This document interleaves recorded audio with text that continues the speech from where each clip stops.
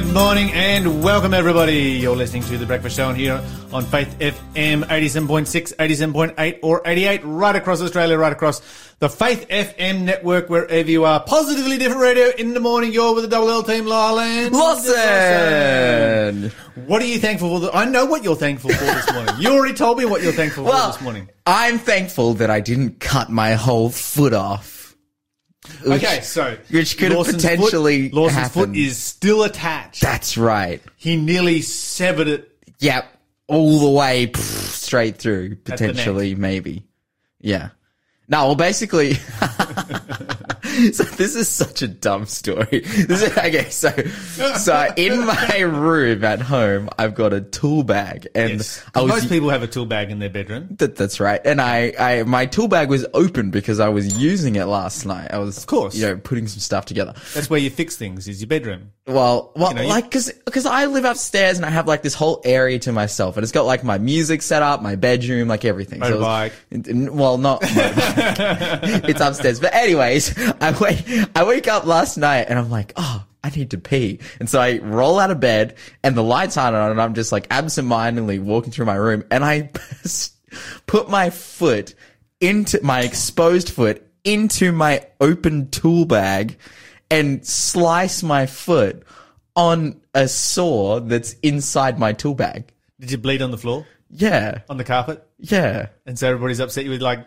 There wasn't much blood. It's like as soon as I cut it, I knew it was cut even though there was no lights on. So I kind of lifted my foot up and like hopped around and then went down to downstairs to the toilet and like cleaned it up. But yeah, it was just the dumbest thing ever. It was like, why would I just close the tool bag and put it away and you solve all your problems? I feel like this is like an object lesson for laziness. The other way of solving that problem is to keep your tools in the workshop. Yeah, but I needed them upstairs.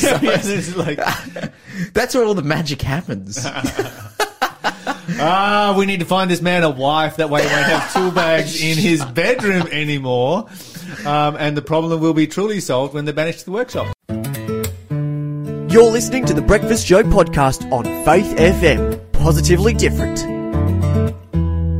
As we kick off our breakfast show here this morning, let's have our pentathlon quiz. First quiz question is...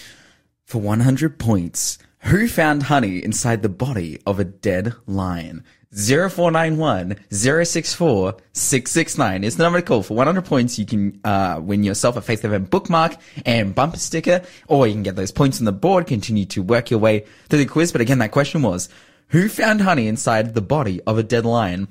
And, this story is this is a dumb story, and proceeded to eat it and then give it to their parents to eat. And then they're technically all like unclean and get diseases and gross stuff. It's like, oh man, I actually used this story recently as like an example in a group Bible study I was running of like how stupid smart people can be, because why would you do that? Anyway, sorry, rant over. 0491 064 669 is the number to call if you know the answer. Who found honey inside a body of a dead lion? I wonder how dead the lion was. Bro, it was because... Yeah, but okay, that was a silly question. How dead can dead be? But had it been dead for like a day, a week, or 3 years? So the story goes that he sees I'm going to try really hard not to give away the answer.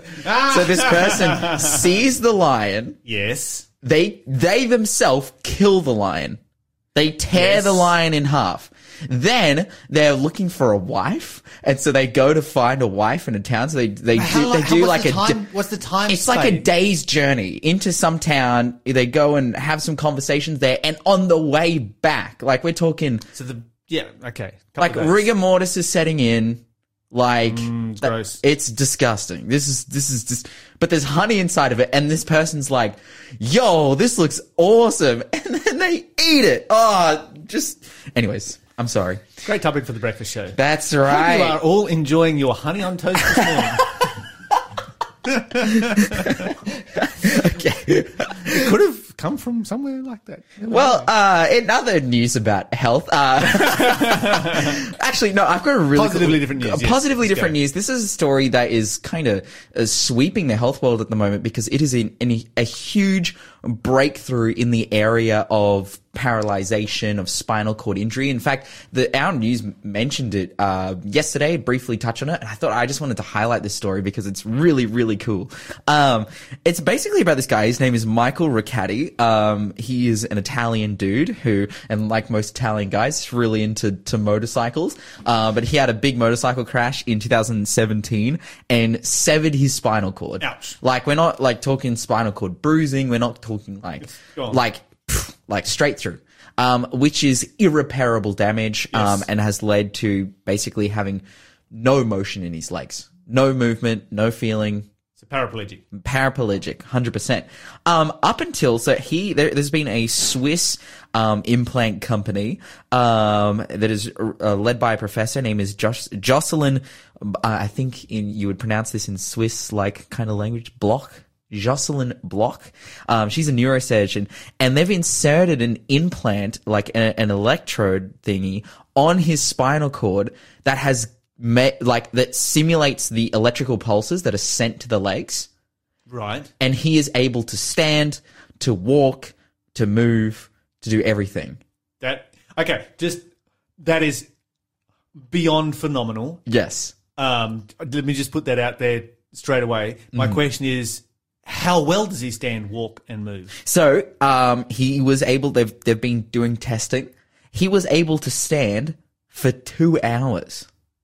Right. Which is, and walk almost a kilometer without stopping. With sticks or He canes? has like a walker. With a walker? Yeah, and we're talking about a guy who's been paralyzed since 2017. So Yeah, there's yeah, already yeah. like his muscles have Gone. gone Yep. through non-usage, and he's able to do all these things. But That is off the chart. furthermore, because the amazing thing about this is this isn't like a total cure of like, oh, I can feel my legs now and all this stuff. Like, his legs are he's still paralyzed. This isn't like he's come out of the paraplegic state, but through simulating, and they've got like a little machine and everything, and they tell it what to do, and it's basically a robot controlling his legs. He's able to live. Like, this guy has a kid, he has a wife, he's able to spend time with them, he's able to engage in activities. Again, like, we're not talking about the be-all and end-all solution for spinal cord severing. No, but that is so far ahead of That's sitting in right. a wheelchair for the rest of your life. That is right. Like, this is incredible. And so, like, going forward, this is very much in the prototype state. He's one of the first people to experience this, but like I know people like personally who have been paralyzed by motorcycle accidents, and probably we all know someone who's maybe been in a car crash, experienced all kinds of things, that they end up in a wheelchair, and now having the ability to be able to fix this problem and not to fix it, but to give some kind of solution that leads to, mobility, being able to use the legs again.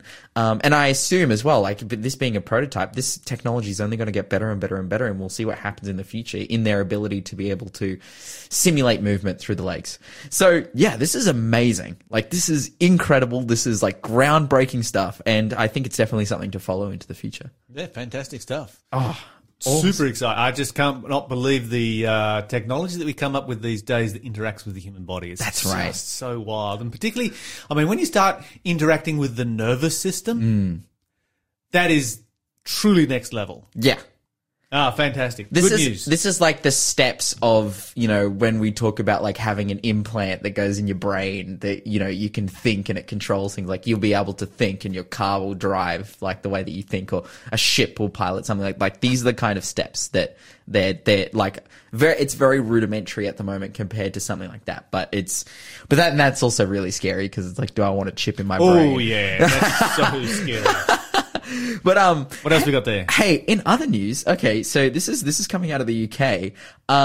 They've just passed what's called the draft of the Online Safety Bill, which requires explicit websites or pornography websites to legally verify the age of its users through using credit cards or whatever it may be. And if they don't, 10% of their revenue is taken by the government.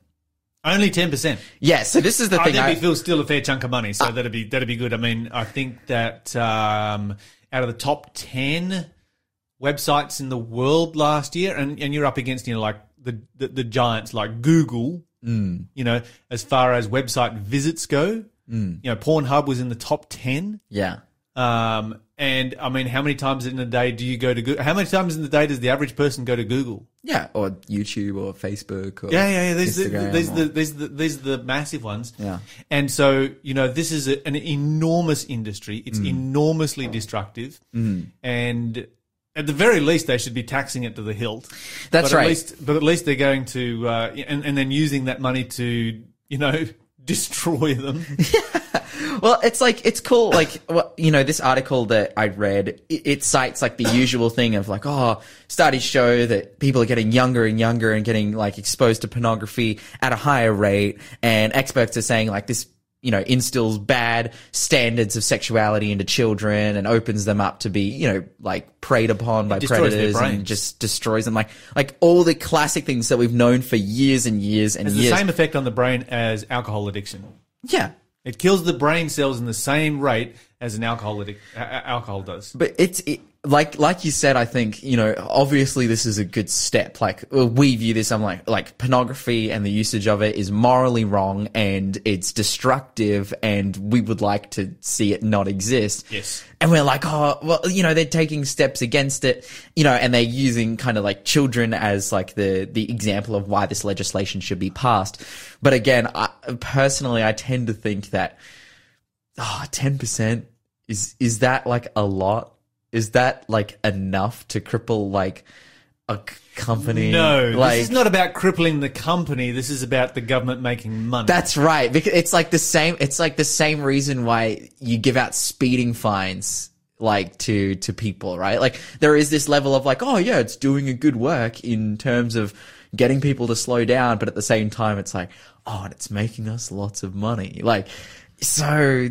Yeah, especially at a rate like 10%. Like if they were like, all right, we're taking 50% of your revenue, then it's like, dude, like these guys are legit. Like they're trying to destroy this. But 10%, I'm like, I don't know. But hey, it's a step in the right direction, and I guess it's something that we can celebrate. Hey, if you have any thoughts, 0491 064 669, send us a text message and let us know. But right now, You're listening to the Breakfast Show podcast on Faith FM. Positively different.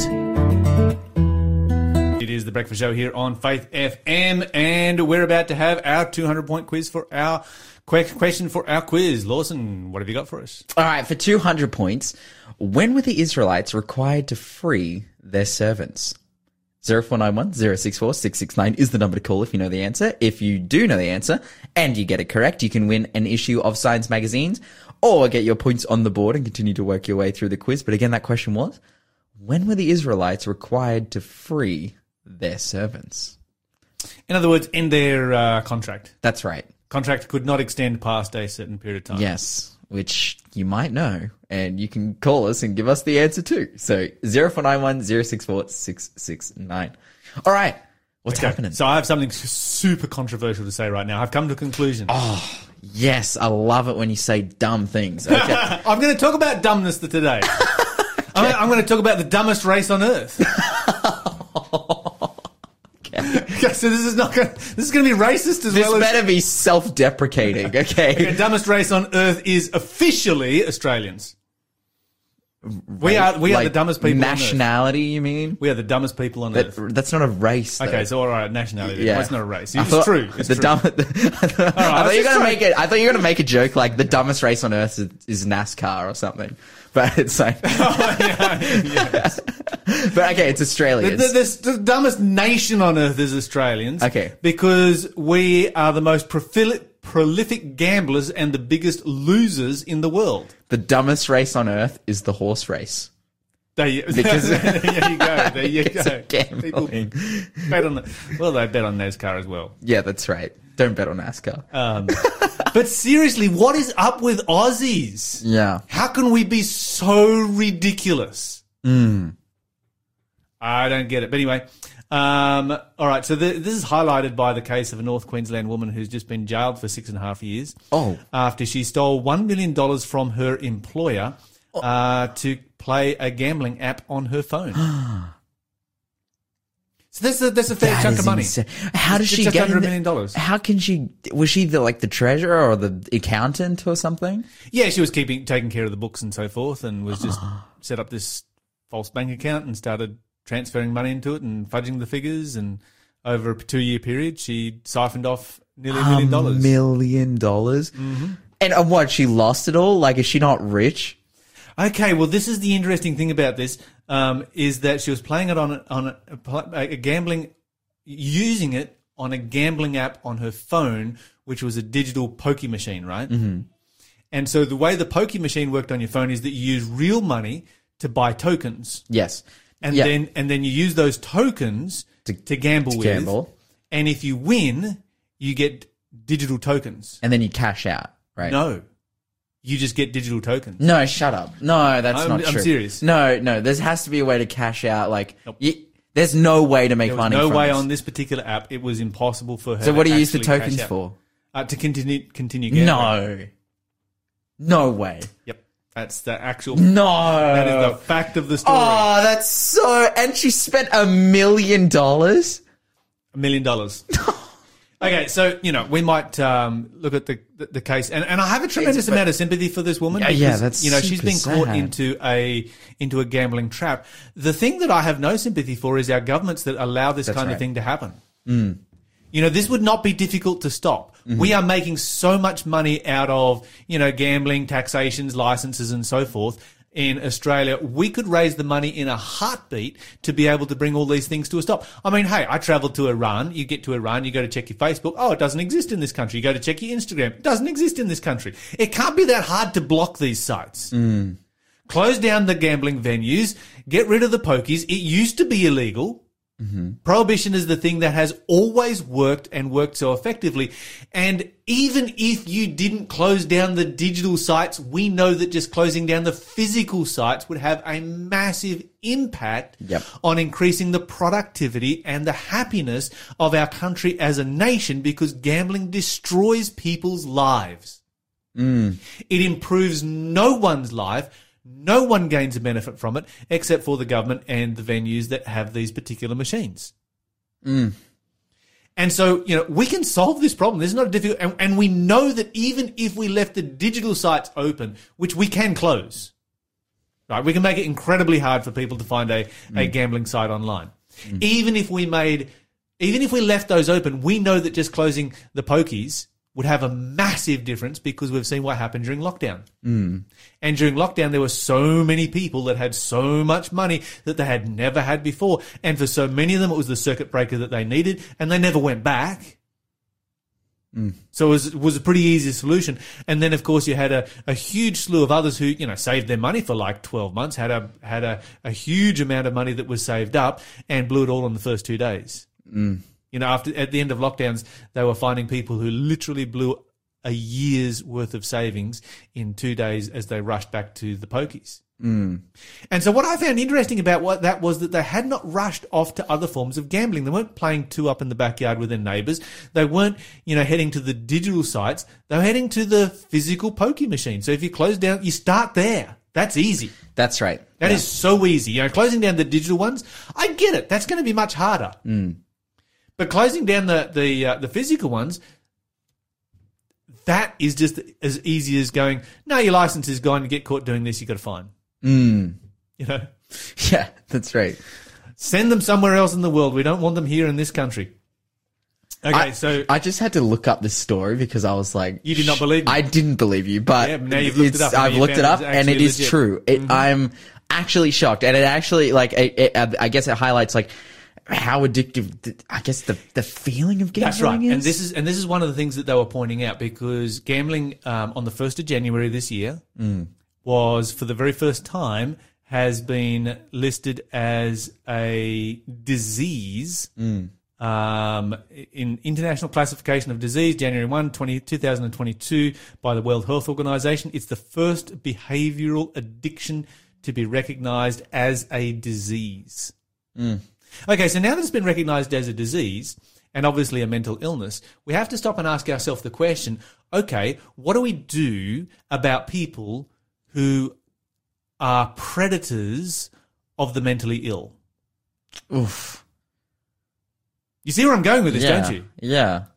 If we had organisations across our country that were acting in a predatory behaviour, a predatory manner towards, say, people with Down syndrome, right? We would cancel those people pretty fast, I would think, and then lock them up, right? Mm-hmm. So if this has now been classified as a disease, as a mental illness by the World Health Organization, then everyone who is operating a gambling site, everybody who is operating a venue with pokies, is actually a predator of the mentally ill. Yeah.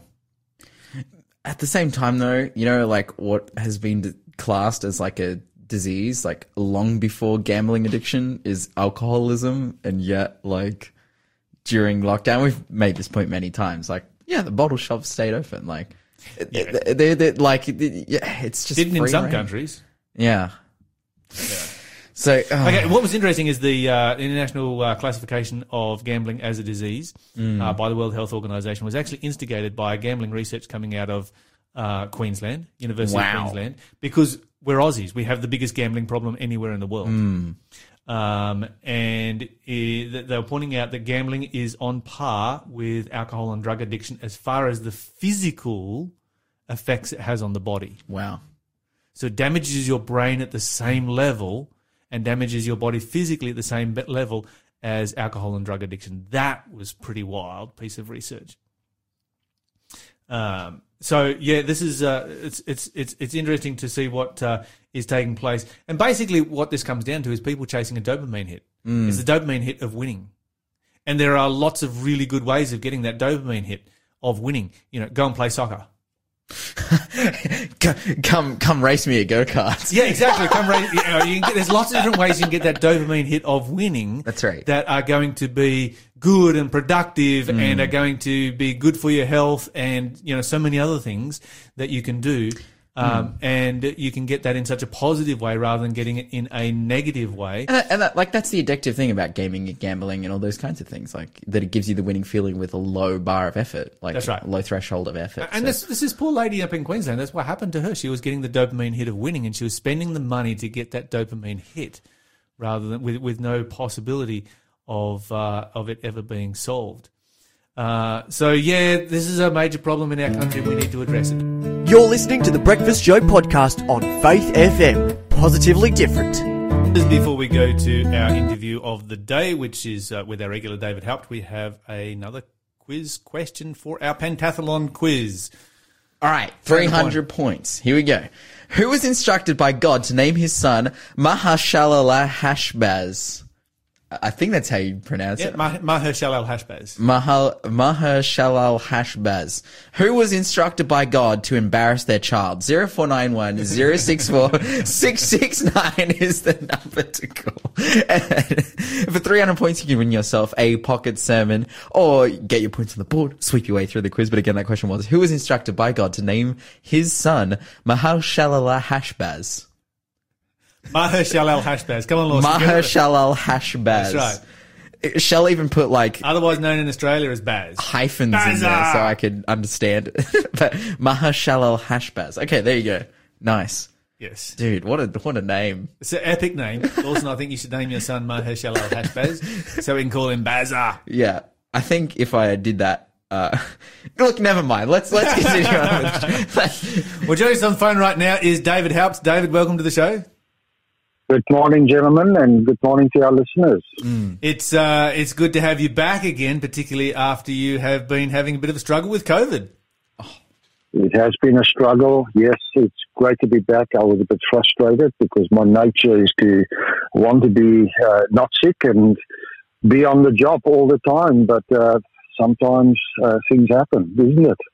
Okay, so I want to ask you a little bit about your experience with COVID, because it's interesting. You know, we talk to people all the time. We, you know, here on Faith FM, we talk to Lawson, we talk to a couple of other people that have had COVID, and everybody has such a different experience with it. You know, some people get it lightly, some people get it, you know, get a rough trot with it, and there really seems to be no way of predicting how badly, well, as far as I can tell anyway, I'm no expert, how badly people are going to come down with the infection. What was it like for you? Lyle, it's interesting that we, in the past, you know, a few months ago, were talking about people out there getting infected by COVID. But the moment you yourself get infected, it's as if everyone else that you know comes out of the woodwork and is declaring that they themselves have gone through the same thing. Mine started with a terrible flu-like symptoms. I felt the symptoms late Friday evening, Saturday morning early. I realized that I was in trouble, and because my wife and I, you know, lived together, we decided very early we're going to quickly get ourselves tested, and we had to immediately isolate. And the results came back. My wife started to show symptoms as well, and she tested negative. I tested positive. We've got our son and daughter-in-law with their 2 kids also in their house. And it's interesting that they only tested positive a week later. But for myself, I became aware of this terrible, terrible body pains. It felt as though someone had sawn off my back, fatigue, shortness of breath. I started to cough, joint pains. One of the troubling things for me was the fact that I felt a brain fog. I was unable to properly think through things. And I also later on, the doctors, because it started to impact my lungs, so they prescribed a medication called, I hope I say it right, not the way that you guys, use the biblical name, prednisone. And that caused further complications for me to the point where even today still, and this is 3 weeks later, I have this internal shaking that I just can't. It's as if you've had a major shock to your nervous system, and there's this internal shaking that takes place that you just can't. It just makes you feel horrible. Oof. So out of all of the people that I've spoken to so far with COVID, I think your story is probably the most traumatic one. Tell me, David, we've talked about people in lockdowns. We've talked about people in quarantine. When you've got COVID, you're both in lockdown, quarantine, and you're sick at the same time. How do you stay positive when you are, copping all three of those at once? Yeah. This was one of the things that, in my reflection, I realized that my biggest battle was a mental battle. I'm a person that grew up in a home where my value was attached to my ability to work. Yes. Suddenly, I can't work. I'm in lockdown. I'm in isolation. I've got a church to run, to look after. I was due to have preached. I just couldn't. I had a program that we're running the following weekend, a marriage program, and I couldn't do it. And the internal self-talk, negative self-talk, immediately kicked in. I had to pick up the phone and phone my head office and just be frank and open with them and say, guys, even a week after I was cleared, I'm just not right. I'm struggling. And I had to go to the doctor and say, Doc, I need you to, consider to book me off or to clear me completely. And they booked me off. Wanted to book me off for a month. But I at that point made a deliberate decision that I was not going to just stay in bed. Yes, I battled with fatigue, but I would grab the whippersnapper and I would do a few minutes of work, and I would take a shower, cold and hot shower, and I would go and lie down. And I forced myself to do some exercise. One of the major issues that I found is the isolation from people. Now, getting food in nowadays, we can place an online order. We had to do that.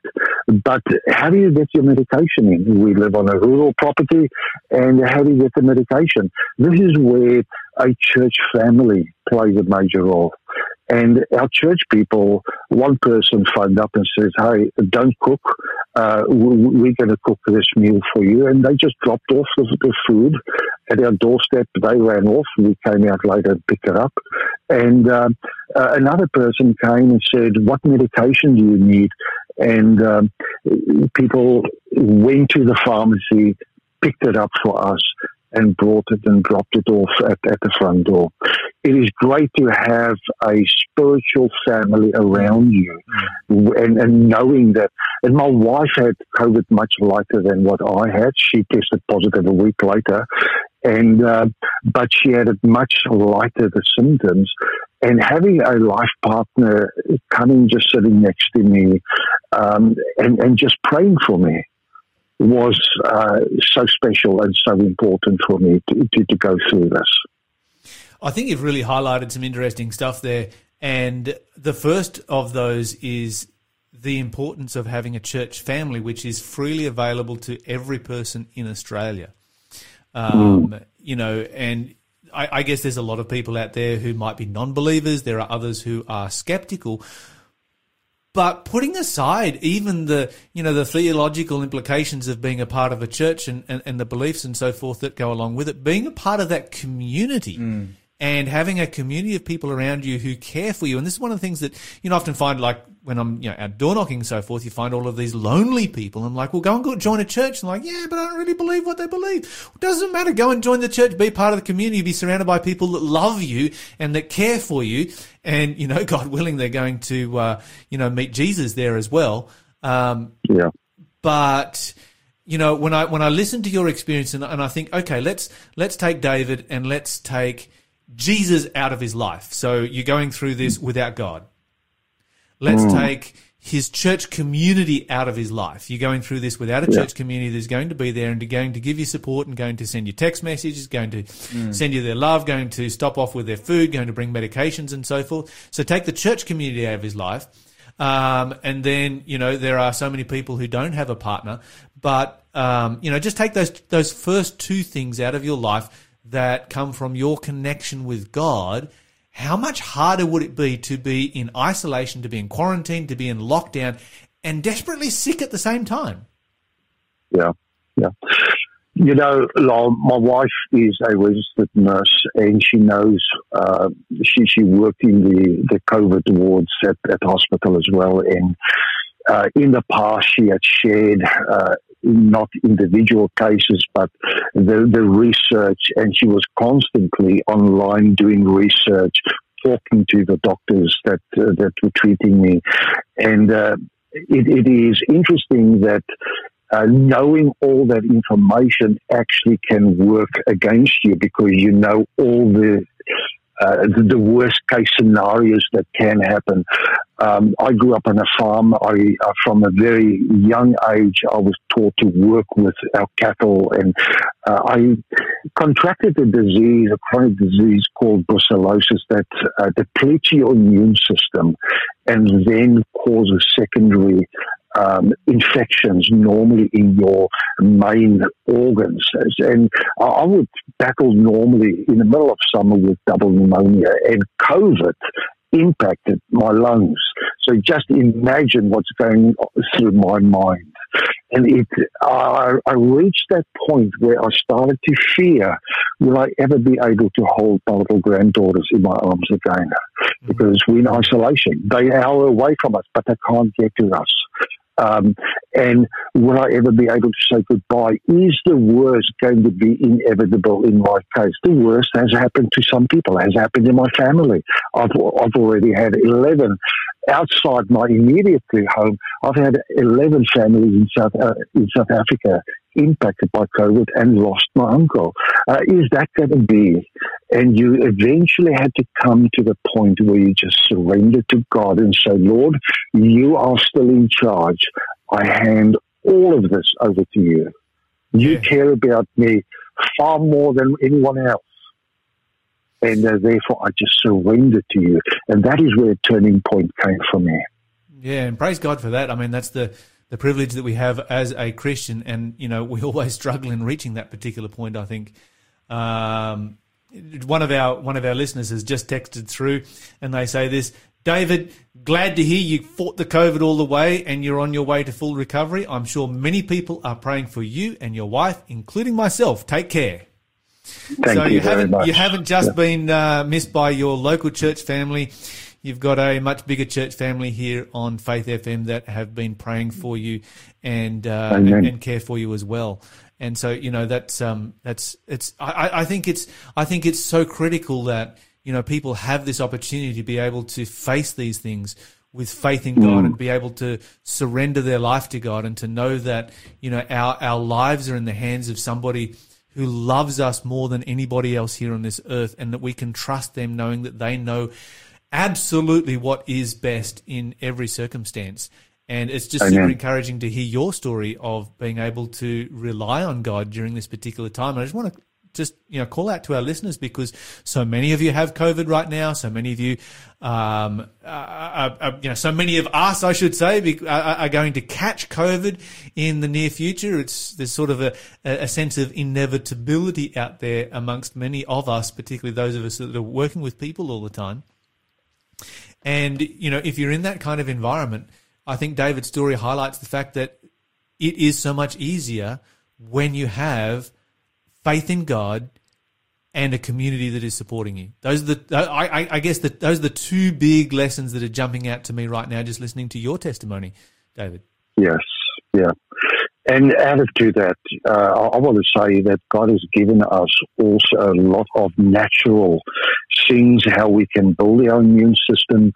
We took the time to go and sit outside in the sun. Vitamin D is vital. Water internally and externally. We used hot and cold baths as part of just trying to rebuild our immune system. Make sure that there's no, the people actually, research shows the people that live and eat more naturally has a far greater chance towards recovery. And those are things that I would like to suggest. Along with your faith, it is so important to actually help yourself through this crisis. And these are the things that you can do free of, the side effects. Like you got some nasty side effects from some of the medications that you took. You're not going to get side effects from taking a bit of sunlight. You're not going to get side effects from eating, healthy food and doing mild exercise. It's fantastic stuff. David, thank you so much for joining us and sharing your experience. We look forward to having you back again next week. Thanks for being a part of the Faith FM family. Join our community on Facebook or get in touch at 1-800-FAITH-FM.